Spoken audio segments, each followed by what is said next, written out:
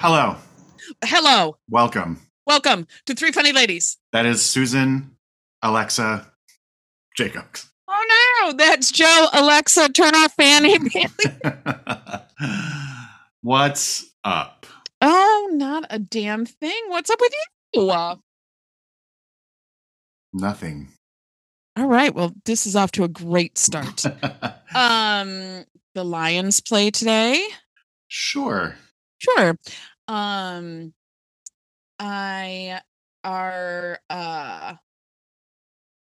Real Housewives of Salt Lake is come to a close for the season. Yeah, I'm glad about that. I was not bowled over by that reunion. Yeah, because we still don't even know what happened to Heather's eye.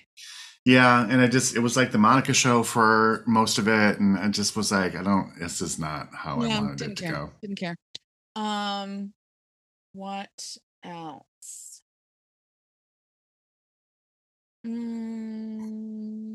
I watched a documentary called, are you laughing at me? No. Are you paranoid?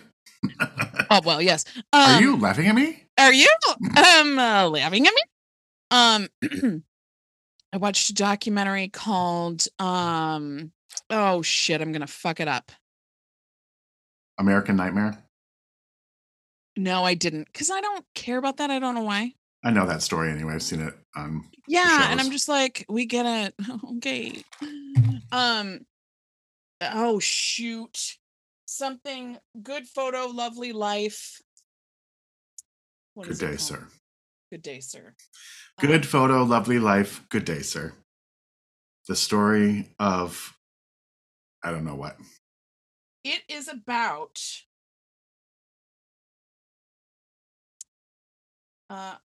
about this woman. She is a photojournalist. And Great Photo, Lovely Life. It is this photojournalist, but she has a horrible name, Amanda Mustard. Oh my. Oh, poor thing. Her grandfather was a pedophile. And she talks to him about it. He spent maybe 3 years in jail at some point, but he abused a lot of people and never got caught for it. And she talks to him about it, and he talks openly about it. What's it on? Well, I watched it on the Super Secret. Okay. It's also on Hulu, YouTube, and Amazon Prime. All right, I'm gonna look at it. It sounds interesting. I mean, he's just like, oh yeah, yep, I did that. Yep. Sure did. Wow. Sorry about it. Yeah, it's crazy. So watched that. I'm trying to get into Drag Race, and I don't care. Oh, I forgot. We haven't watched this week's yet. But yeah, you know. Yeah, I don't care. I started watching this year's Detective. Oh shit. True Detective? Yes, thank you. Jesus, I'm terrible. Because it has Jodie Foster in it. It does. I've not watched any of them. This is the first one I'm watching. And it's okay.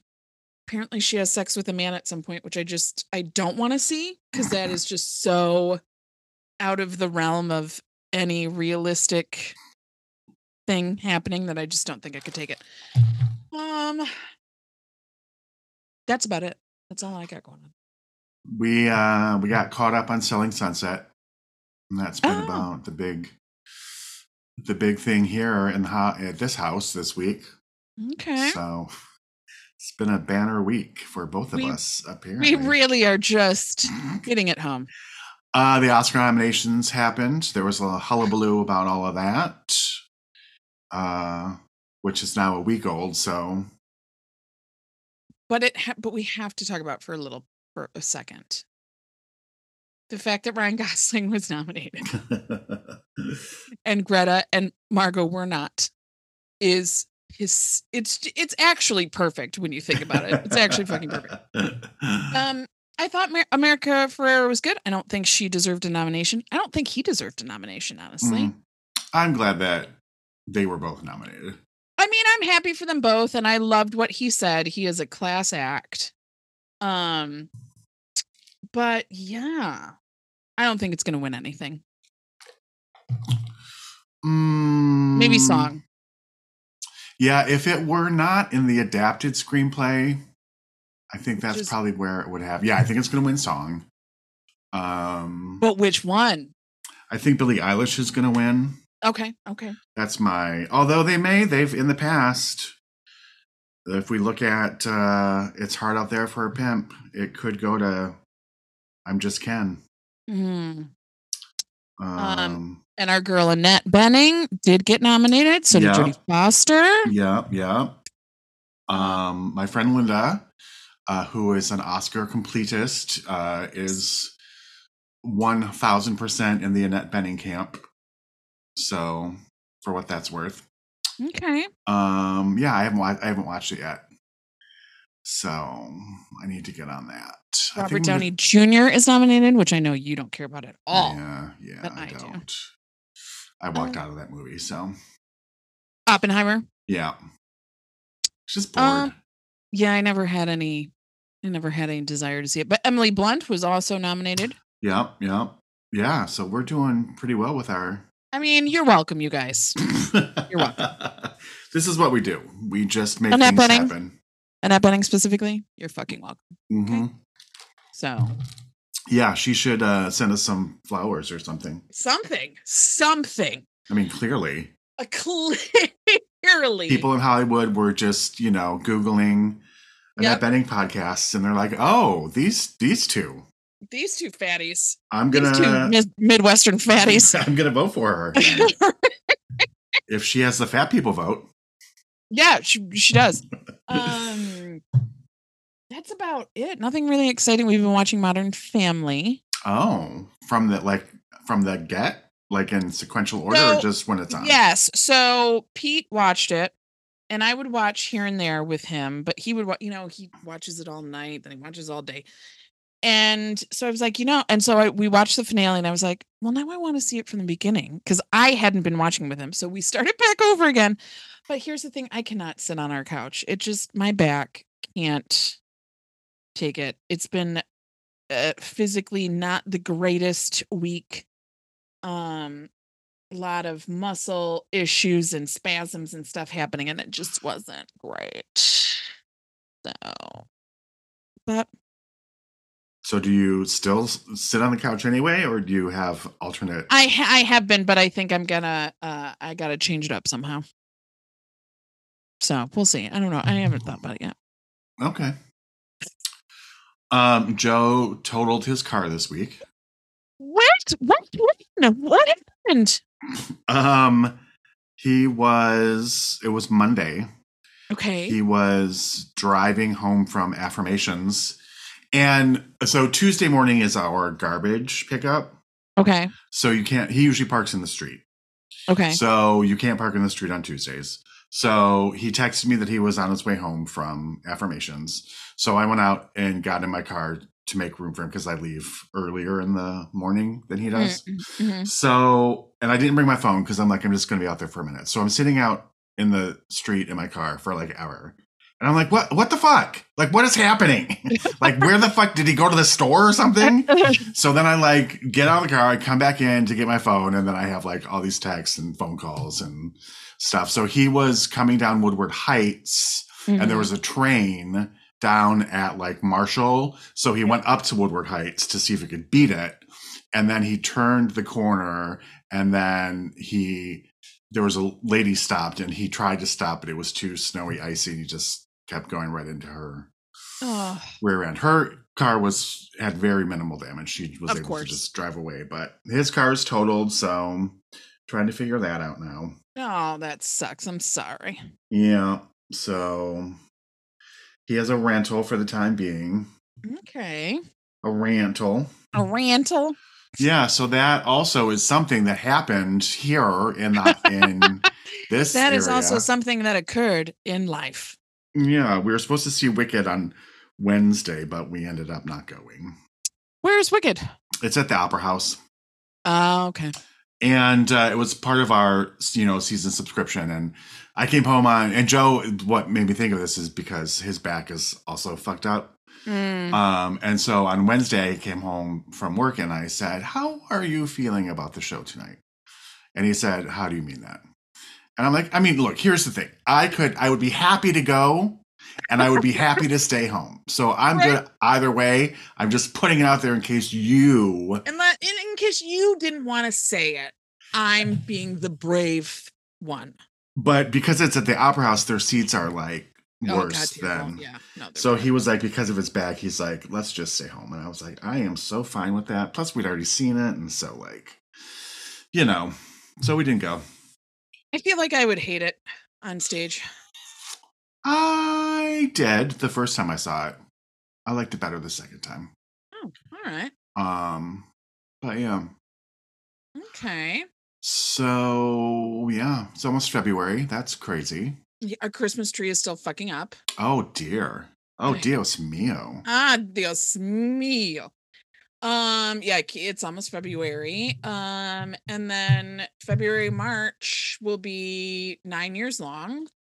And yeah. I read, that's wrong. I started this sentence incorrectly. Okay. I was going to say I read an article, which is not true. I saw a headline that said that we as a human race need to get used to having less and less snow as the years progress. So. Well, that's not terrifying at all. Yeah, right? So. Just like we're waiting for that Gulf Stream to collapse. So that's also super cool. And then we'll have the next 4 years to look forward to with that idiot back in power. So. Don't say that. Look, it's going to happen. I mean, a lot can happen between now and then, and I hope to God that it does. But anyway, I don't want to talk about it. Okay, well, now that I have feelings about it, now the discussion's over. You talk about it. Now that I have a rebuttal, let's not talk about it. You talk about it. I don't want to talk about it anymore, but I've said my piece, so you go. No, I said to Pete the other day, I said, if that happens again, I don't know if I can take it. I honestly don't know if I can. That's survive. What I saw my therapist. Honestly. Yeah, 100%. I saw my therapist yesterday and I'm like, look, I don't, this is what I do not understand. How people can say, yeah, sure, let's get him back. He did such a great job the first time. Nothing's been going on with him in the intervening years. So he's the best man for the job. But that's not what they think, though. They don't think any of those things. They think someday I'm going to be a billionaire because, and I want my money to be protected. And, they're not thinking anything like, oh, he's a good president. Like, nobody believes that. I think that there are some people who do think that. Really? I do. I just think they're all mentally ill, if we're being honest. I think that there are a few different camps of people who will vote for him. I think there are people who really believe that he is a good president, leader, man, ? I think that there are people, like you said, who are just out to protect their money, and they think this is the best way to do it. And I think that there are people who are like, yeah, let's fucking vote for this fucking idiot, and we're just going to own the libs on this one. And then I just think that there are people who are just completely stupid, who don't understand anything about how politics work, and they're just like, yeah, what the fuck? Yeah. Yeah. Okay. Now we can be done. I can't. I'm not going to make it if we have to go through that again. Honest to God. Yeah. Honest to God. Sorry I brought it up. No, that's all right. Well, I guess let's talk about Glenn Close, I guess.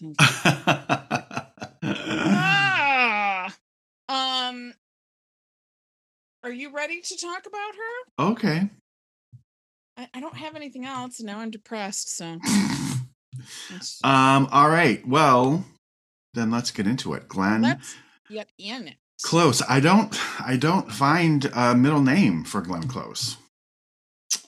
So. No, yeah. And it looks like her actual name. Yeah.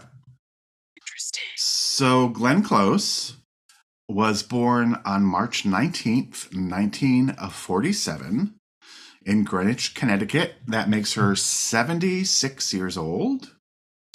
Almost 77. Her mother was socialite Elizabeth Mary Hester Moore, and her father was William Taliaferro Close. He Ooh. was a doctor who operated a clinic in the Belgian Congo and served as the personal physician to its dictator, Mobutu Sese Seko. I may have said that wrong, but he was a dictator, so I don't care. You're right. So whatever. She has two sisters who are called Tina and Jessie, and two brothers, Alexander and Tambu Misoki, who, you may have guessed by the name, was adopted by her parents while living in Congo. During her childhood, there's going to be a lot. There's going to be a lot of stuff coming up here that we're going to have to unpack. During her childhood, she lived with her parents in a stone cottage on her maternal grandfather's estate in Greenwich. Now, here's the thing. She feels very moneyed. She seems very sort of regal, and she, reading this was not a surprise to me at all. Yeah, 100%. She began honing her acting abilities in her early years. She said, I have no doubt that the days I spent running free in the evocative Connecticut countryside with an unfettered imagination, playing whatever character our games demanded, is one of the reasons that acting has always seemed so natural to me. Although she has an affluent background, she has stated that her family chose not to participate in WASP society. She would also avoid mentioning her birthplace, the wealthy town of Greenwich, whenever asked, because she did not want people to think she was a dilettante who didn't have to work. Now, when she was 7 years old, her parents joined the Moral Rearmament, also known as the MRA, which was a conservative new religious group in which her family remained involved for 15 years. During this period, her family lived in communal centers, and she has described the MRA as a cult that dictated every aspect of her life, from the clothes that had to be worn to what she was allowed to say. Absolutely. She says, from when I was 7 to when I was 22, I was in this group called MRA, and it was basically a cult. Everybody spouted the same things. Everybody spouted the same things, and there's a lot of rules, a lot of control. Because of how we were raised, anything that you thought you would do for yourself was considered selfish.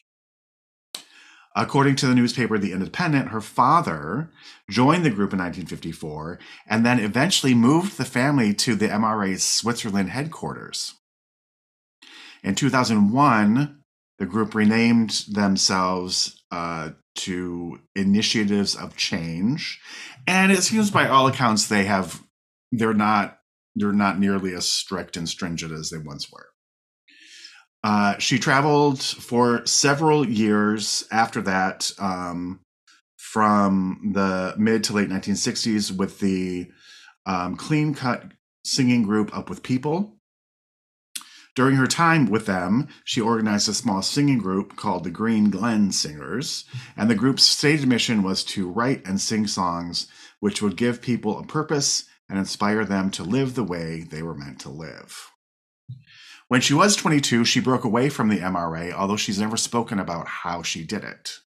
She once stated that her desire to become an actress allowed her to leave the group, adding, I have long ago forgiven my parents for any of this. They had their reasons for doing what they did, and I understand them. It had terrible effects on their kids, but that's the way it is. We all try to survive, right? And I think that what actually saved me more than anything was my desire to be an actress. I mean, it's astounding that something you went through at such an early stage in your life still has such a potential to be destructive. I think that's childhood trauma. That whole part of my life I used to feel so much shame about, even though it wasn't my fault. It was something I could never talk about because I felt people would make snap judgments, and a lot of times the snap judgments were very destructive. Because of the devastation, emotional and psychological, of the cult, I have not been successful in my relationships and finding a permanent partner, and I'm sorry about that. I think it's our natural state to be connected like that, And it's probably why we all have dogs. Nowadays, she is able to find support from her family, having relocated to Montana to be closer to where her family lives. She says, "Here I am at this point in my life after 45 years that I've been an actress, getting comfort and companionship on a regular basis from my family. I've come home to them." But her sisters, it sounds like all of her siblings and her have borne some sort of psychological trauma from all of their years with this cult. Her sister was just diagnosed with bipolar 1 at the age of 50, and they never really knew what was, I don't want to say what was wrong with her, but what was happening with her. And so getting the diagnosis was something that was a relief to all of them, although of course, not necessarily the diagnosis you want, but whoo, right. What a life. Yeah. She attended the prestigious College of William and Mary in Virginia, double majoring in theater and anthropology. And during her senior year of college, she became inspired to pursue a career in acting after watching an interview of Katharine Hepburn on The Dick Cavett Show. She has been married 3 times, with each marriage ending in divorce. Her first marriage at age 22, which she has described as kind of an arranged marriage, ended before she started college. The marriage from 69 to 71 was to Cabot Wade, who was a guitarist and songwriter with whom she had performed during her time at Up With People. From 1979 to 1983, she lived with actor Len Cariou, who was the original Sweeney Todd. And she was married to grocery heir James Marlas from 1984 to 1987. Later, she began a relationship with the producer John Stark, whom she had met on the set of The World According to Garp. They had a daughter named Annie Stark, who was born in 1988, and who is an actress, of course, who we have never heard of before. Right. She and her husband at the time, John Stark, separated in 1991. In 1995, she was engaged to carpenter Steve Beers, who had worked on Sunset Boulevard. The two never married, and their relationship ended in 1999. In February 2006, she married executive and venture capitalist David Evans Shaw in Maine, but they divorced in August of 2015. She was also romantically linked to actor Robert Pastorelli, who found fame as Candice Bergen's house painter in the TV series Murphy Brown. I know, isn't that crazy? I did not know that. That is crazy. Mm-hmm. And that's what I have on Glenn Close. That's so weird. All right. Close started her professional career on the stage in 1974 at age 27. In her senior year of college, she called her school's theater department to be nominated for a series of auditions through the University Resident Theater Association. Eventually, she was given a callback and hired for 1 season to do 3 plays at the Helen Hayes Theater. One of those plays being Love for Love, directed by Hal Prince. She made her television debut in 1975 with a small role in the anthology series Great Performances. From September 78 to April 79, Glenn appeared on Broadway in the Crucifer of Blood, playing the part of Irene St. Clair. I don't know. Ooh, Irene St. Clair. It's my dream role. In 1979, she filmed the television series the television movies Orphan Train and Too Far to Go. The latter film included Blythe Danner and Michael Moriarty. And she played Moriarty's lover. Ooh, lover. In the 1980s proved to be Close's breakthrough in Hollywood. In 1980, she was discovered on Broadway. Like, like, Eureka! Wow, I wonder if they know what kind of actor they have in that show. and asked her to audition with Robin Williams for a role in The World According to Garp, which would become her first film role, which I didn't know, as well as her first Academy Award nominated performance. She played Robin Williams' mother, despite being only 4 years older. But he's a little boy when they start. It's fine. Everybody back off. It's fine. Stop writing your letters. It's fine. The following year, she played Sarah Cooper in The Big Chill, a character that director Lawrence Kasdan said he specifically wrote for her. The movie received positive reviews and was financially successful. Close became the third actor to receive a Tony, Emmy, and Oscar nomination all in the same calendar year after the release of The Big Chill. Also in 1980, she received her first Tony nomination for her performance in the musical Barnum. In 1984, Close was given a part in Robert Redford's baseball drama The Natural, which I always forget. And although it was a small supporting role, she earned a third Oscar nomination. Close to this day credits her nomination to cinematographer Caleb Deschanel, stating, "The hat was designed so the sunlight would come through it. We waited for a certain time of day, so the sun was shining through the back of the stadium. And he had a lens that muted the people around me. It was incredibly well thought out shot. And I honestly think that's the reason I got nominated." Close also starred opposite Robert Duvall in the drama The Stone Boy, a film about a family coping after their youngest child accidentally kills his older brother in a hunting accident. That sounds like a knee slapper. She continued to appear in television films in the following years, beginning with The Elephant Man in 1984. She starred in the critically acclaimed drama Something About Amelia, a television film about a family destroyed by sexual abuse. She really knows how to pack in the laughs. She won her first Tony Award in 1984 for The Real Thing, directed by Mike Nichols. Let's get out of the 80s. In 1990, Close went on to play the role of Sonny Van Bulow opposite Jeremy Irons in Reversal of Fortune to critical acclaim. We just should glance on Fatal Attraction. Oh, shit. Because I forgot that was in the 80s. In 1987, Close played this disturbed book editor, Alex Forrest, in the psychological thriller Fatal Attraction. The film became a huge box office success, the highest grossing film worldwide of that year. The film propelled Close to international stardom, and the character of Alex Forrest is considered one of her most iconic roles. The phrase bunny boiler has even been added to the dictionary. Oh, wow. I didn't know that. Wow.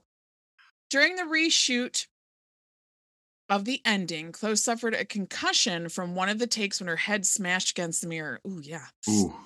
After being rushed to the hospital, she discovered, much to her horror, that she was actually a few weeks pregnant with her daughter. Oh, my God. Oh, wow. Close stated in an interview that Fatal Attraction was really the first part that took me away from the Jenny Field, Sarah Cooper's good, nurturing women roles. I did more preparation for that film than I've ever done. Close received her fourth Oscar nomination for this role, her first in a leading category. She also won the People's Choice Award for Favorite Motion Picture Actress. She played a scheming aristocrat in the period drama Dangerous Liaisons. Yeah, who cares about that? Okay. Then she was in Reversal of Fortune. The film drew some controversy since it dealt with Klaus von Bülow murder trial while the real Sonny Van Bülow was still in a vegetative state. Sonny's children publicly criticized the movie. In the same year, Close played Gertrude in Franco Zeffirelli's film adaptation of Hamlet. It was the first Shakespeare role that that Close had ever attempted on screen. She was on stage in King Lear. Close would later go on to join the cast of The House of Spirits, reuniting her with Jeremy Irons. She also has a cameo appearance in Steven Spielberg's Hook as a pirate. Did you know that? Mm-hmm. Yeah, in drag. Oh, all right, fine. Fuck my drag then, right? Okay. In 1991, she starred in the highly rated Hallmark Hall of Fame television movie Sarah Plain and Tall, as well as its two sequels, sequels. In 1992, she starred in Meeting Venus, for which she received critical acclaim and won Best Actress at the Venice Film Festival. Oh, for what movie? It's called Meeting Venus. I Yeah, don't know that one. She has provided the voice of Mona Simpson in The Simpsons, which is hilarious to me. Entertainment Weekly named Close one of the 16 best Simpsons guest stars. Close has also hosted Saturday Night Live twice in 1989 and 1992. In 1992, she won her second Tony Award for Death and the Maiden. One of her most notable roles on stage was Norma Desmond in the Andrew Lloyd Webber production of Sunset Boulevard, in which she won her third Tony Award. She played the role for a year. It was met with critical acclaim. She would later re-team with the show's director in London for his Royal National Theatre revival of A Streetcar Named Desire in 2002. She appeared in the newsroom comedy drama The Paper, directed by her good friend Ron Howard. And then she was in Mars Attacks. That same year, that was 1996, that same year, she portrayed the sinister Cruella de Vil in the Disney live-action hit 101 Dalmatians. I almost made you watch that because I've never watched it. You haven't? I've never seen it. Oh my God. That's what I thought you were going to pick. Yeah, I almost did. And then I was like, oh God, I just don't feel like it. Let's see. That same year, she portrayed the sinister. Her role as Cruella de Vil was universally praised and earned her a nomination for Golden Globe for Best Actress.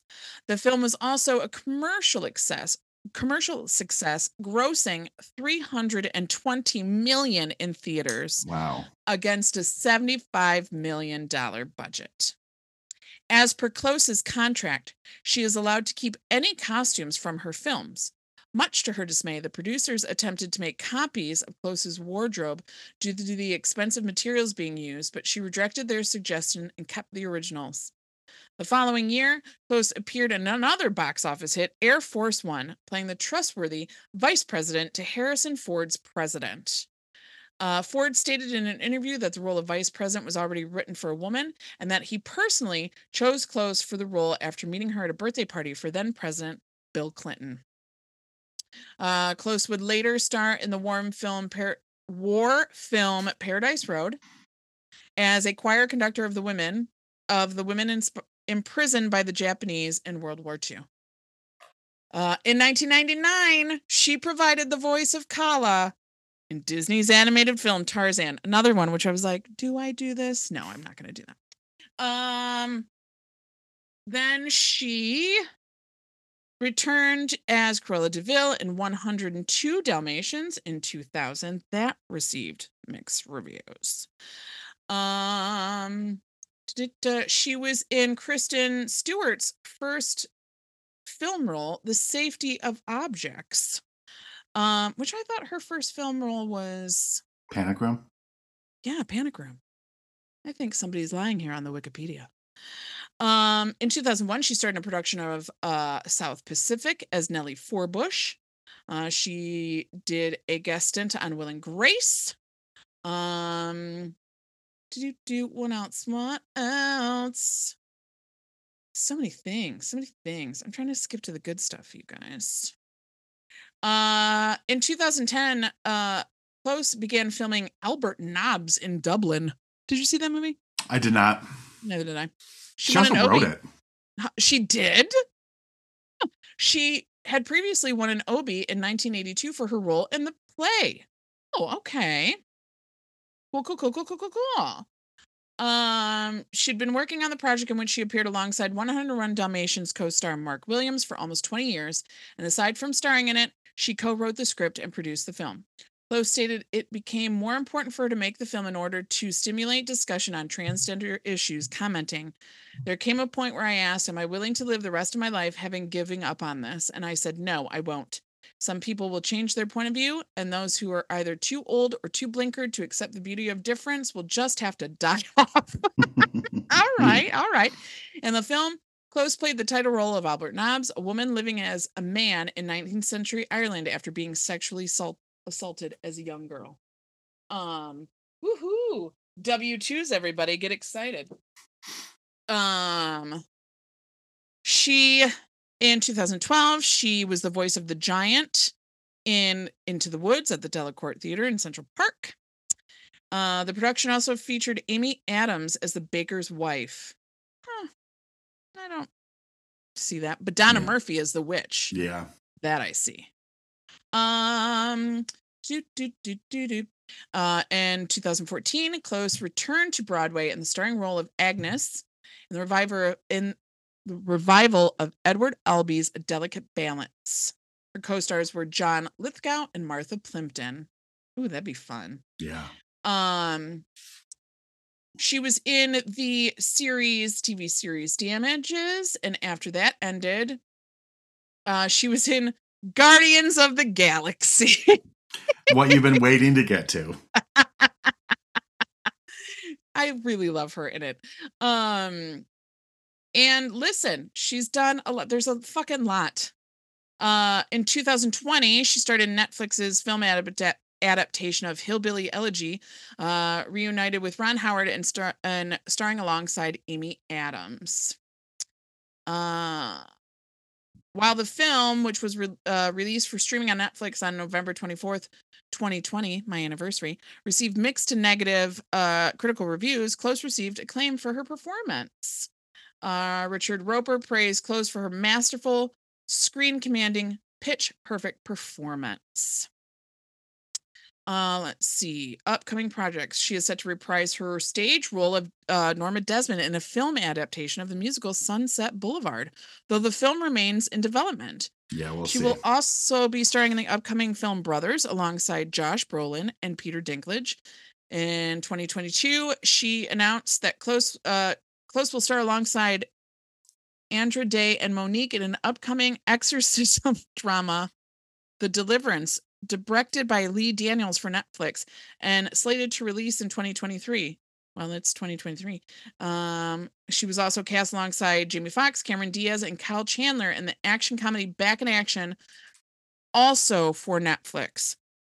In March 2023, it was announced that Close stars in the upcoming film The Summer Book, based on the novel by Tove Jansson, which will be directed by Charlie McDowell. All of those, I don't even know if they came to fruition. Yeah. So that's what I have. Never won an Oscar. That's crazy to me. Yeah. Everyone thought she was going to take it that last time for The Wife, but then Olivia Colman swooped in. I'm okay with that. Yeah, I was too. I didn't see The Wife, but... Neither did I, but it's Olivia Colman. Just give her all the things. Yeah, and it just felt like The Wife was not really. It would have been like, oh, you've never won. Here, you should have it. As opposed to like, you deserve it. Yeah. So... Okay. So what movie? Ooh, wait 1 second. What do you know what your first memory is of Glenn Close? How you were introduced? Fatal Attraction. 100%. She scared me. She's very scary. She is. Yeah. What was your first? My first indoctrination was the movie that I chose. Okay. Which was The World According to Garp from 1982.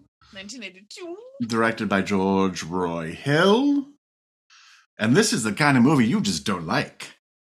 Oh, no, I hated it. I really hated it. I really hated it. Why did you hate it?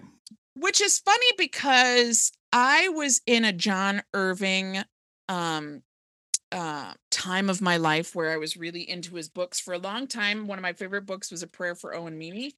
And now I can't even imagine that. I don't know why I felt this way.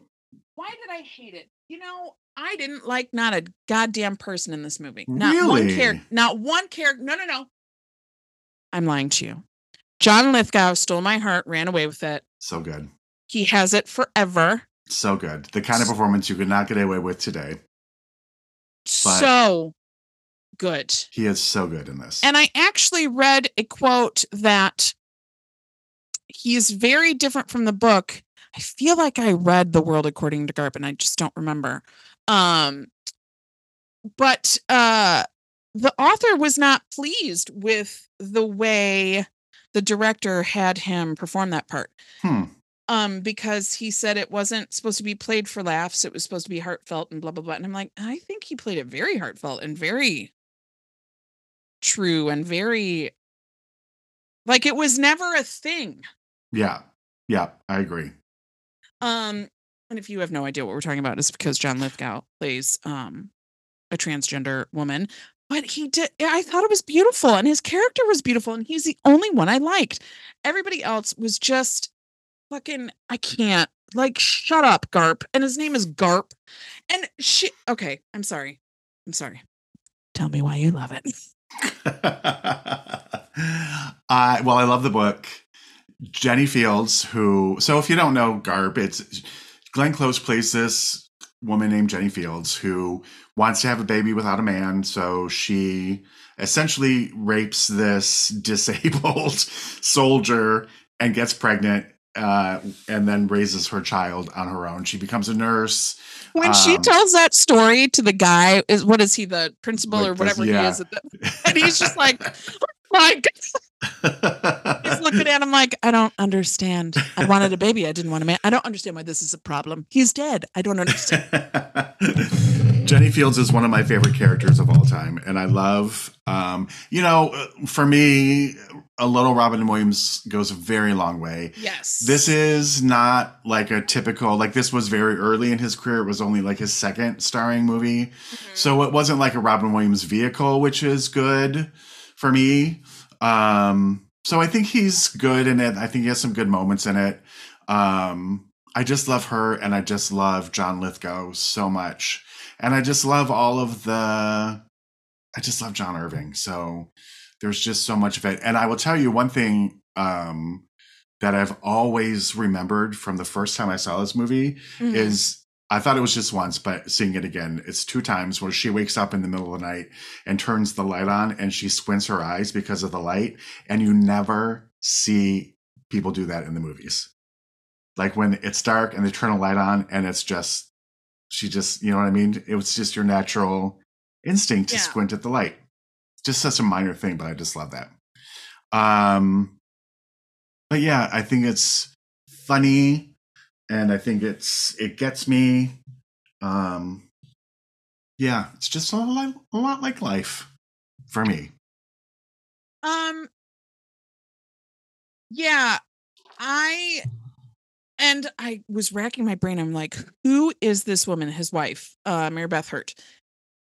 Because I knew the name. I've heard that name forever, but I never put the face to the name. And I was like, she is so familiar to me. Who is she? And she's in The Family Man with Nicolas Cage. She plays his secretary. That's where I know her from. Yeah, I didn't like any of these people.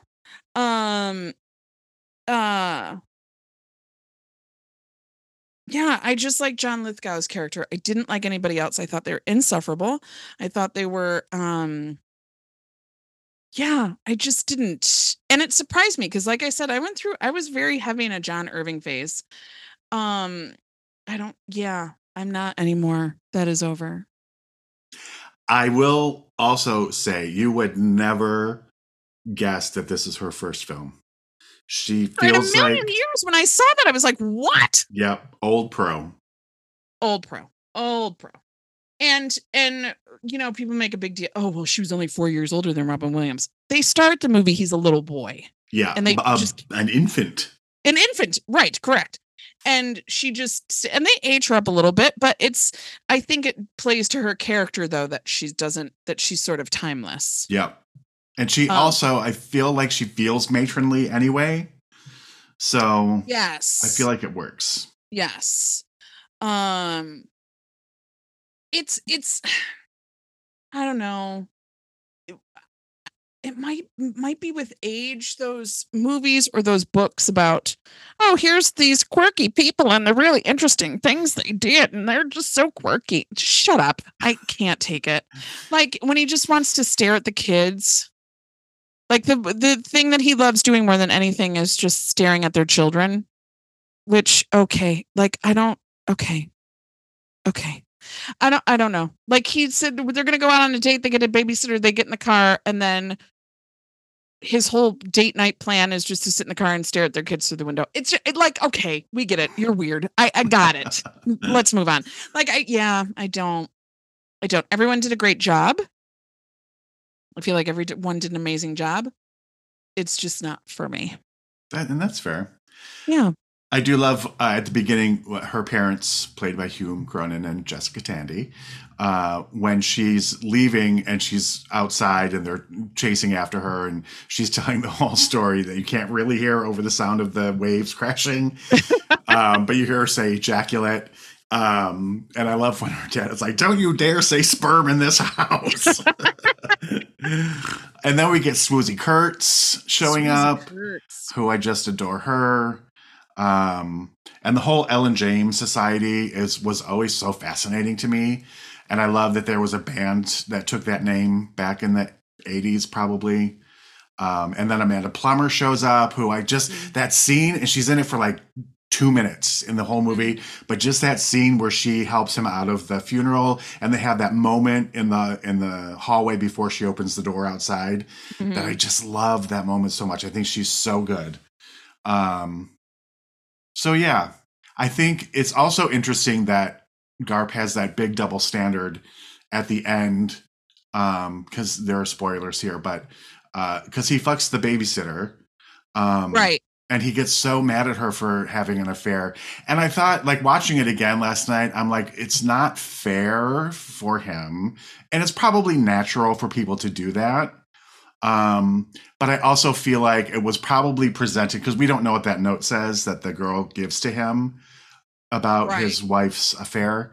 But I just wondered if it was set up for him more like it was a love affair for her, as opposed to him just fucking the babysitter.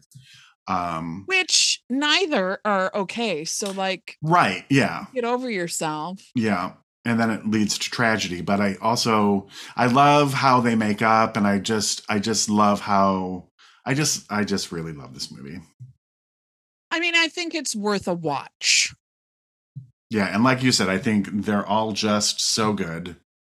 And John Lithgow, just his character and their relationships with his character, that is good enough to save the movie for me. Yeah, and it's like you said, it's never a thing. It's never like a what or a what, a who. Because even when that guy comes to get his wife out of there, do you remember that? He shows up and he's like, and then he gets tackled by Roberta, but even it's not a thing. Like, he calls them all dykes because he thinks it's a big lesbian commune, but it's never a thing like him calling Roberta anything. You know what I mean? And I just love how it's just never a thing. And it would have been period typical to have hateful speech surrounding absolutely that character, and there isn't. She's just a person.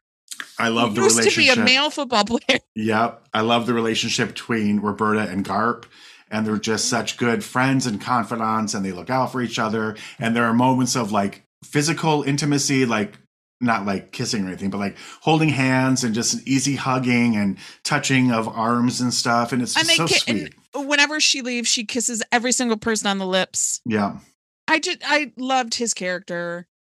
I loved Roberta. Yeah. I loved how they handled it. So I don't know what John Irving's problem was. Because I thought it was beautiful. Me too. I love the costumes that he wears. Yeah. Like, it just feels like there's not any attempt to make him ultra feminine. It's just like, here's this man who is transgendered into this female, and this is how he looks, or this is how she looks now. Yes, you know? They didn't make him a man. They didn't make him a man that slapped makeup on and put him in a dress. That's a woman. But the reality is she was born a man, and so she's going to look a certain way. Yeah, and she's super tall, very manly, because she was a football player. So this transition was later on in life. Yeah. So there's some things that can't be helped. The later you transition, the more you're going to look like the gender that you were born. But they just handle it beautifully. She's just a woman, and she happened to used to be a man. Yep. 100%. and it's So gorgeous. so gorgeous. So good. So yeah. Yeah. That's how I feel. But I think people should watch it. So we're not going to spoil too much. But people should watch it. Beautiful performances. Yeah. If you haven't seen it, yeah, like Sue says, I think it's definitely worth watching, and love to hear what you think of it. It's been probably 20 years since I'd seen it, so it was, for me, it was a nice to reconnect with it. Yeah, I've never seen it. I'm pretty sure I read the book though. Just don't. I feel like John Irving is sort of the like late 70s, early 80s Wes Anderson. Like his universes are so Yes. contained in amongst themselves. Yes. That it's its own world. Yes. Of Irvingisms. Yeah. Yeah, for sure. So that's T.S. Garp. That is. Terribly sexy. Terribly sexy. I used to be terribly sad. So I had us watch a little film called The Paper, starring Michael Keaton, Glenn Close, Marissa Tomei, Robert Duvall, and Randy Quaid. You, I know for a fact, 100% certainty that you hated this movie. You would be correct. I love this movie. Do you? I love this movie. Oh my God, I cannot wait. I adore this movie. I love it. I absolutely love it. Okay. Now, The Paper is a 1994 American comedy drama directed by Ron Howard, starring Michael Keaton, Glenn Close, Marissa Tomei, Randy Quaid, and Robert Duvall. It received an Academy Award nomination for Best Original Song for Make Up Your Mind. Oh my God, are you serious? Yes. Written and performed by Randy Newman. I hate Randy Newman. Oh my God. So much. It's so bad. He's just bad. Everything sounds the same. I hate him. The film depicts a hectic 24 hours in a newspaper editor's professional and personal life. The main story of the day is two businessmen are found murdered in a parked car in New York City. The reporters discover a police cover-up of evidence that the teenage suspects in custody are innocent and rush to scoop the story in the midst of professional, private, and financial chaos. Now, tell me why you hated this movie, because I want to know so badly. Well, first of all, I don't really enjoy the films of Ron Howard, so there's one.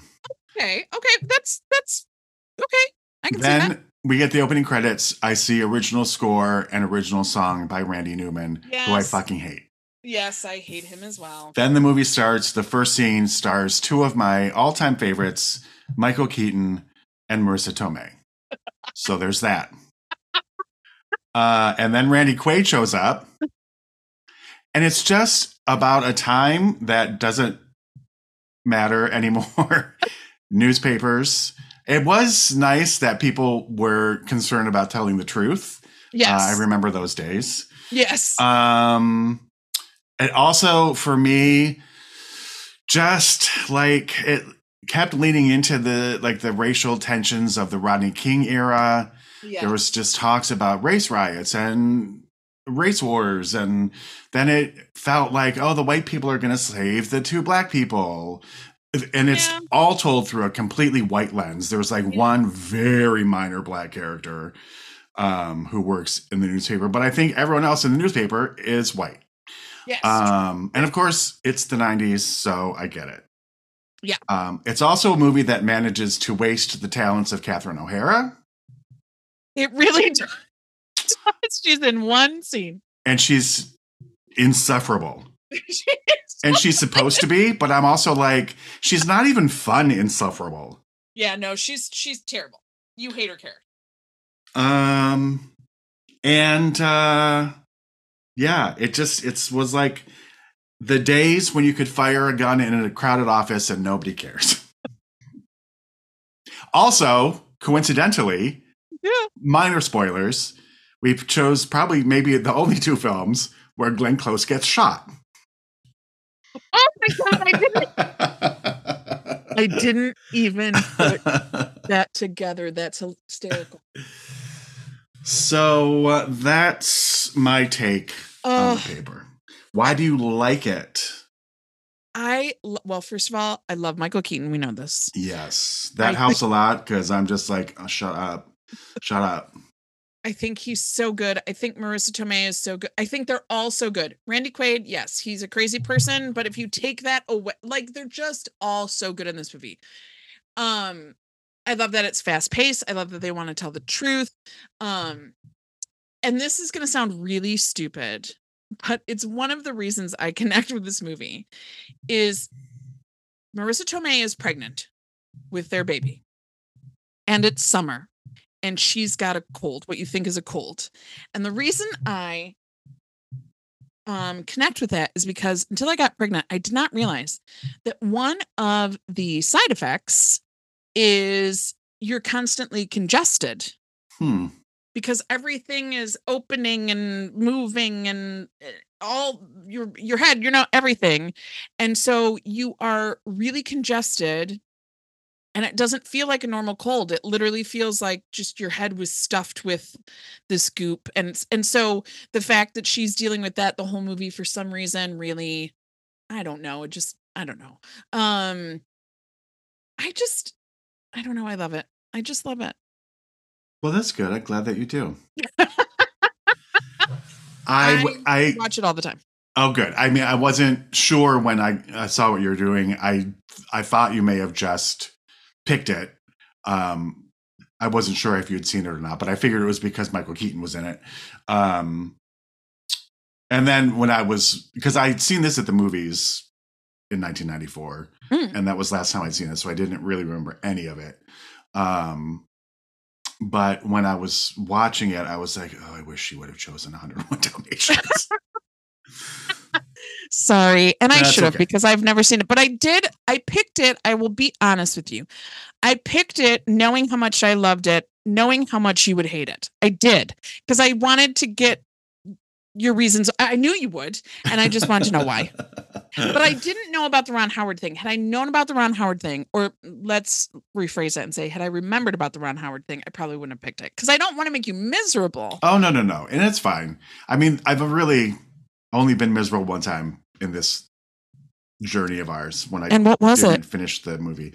It was that Kathleen Turner movie, Undercover Blues. And I didn't finish it either, I think. What was it? Undercover Blues. Is that what it was called? Oh, yes. No, I finished it. It's terrible. Yeah.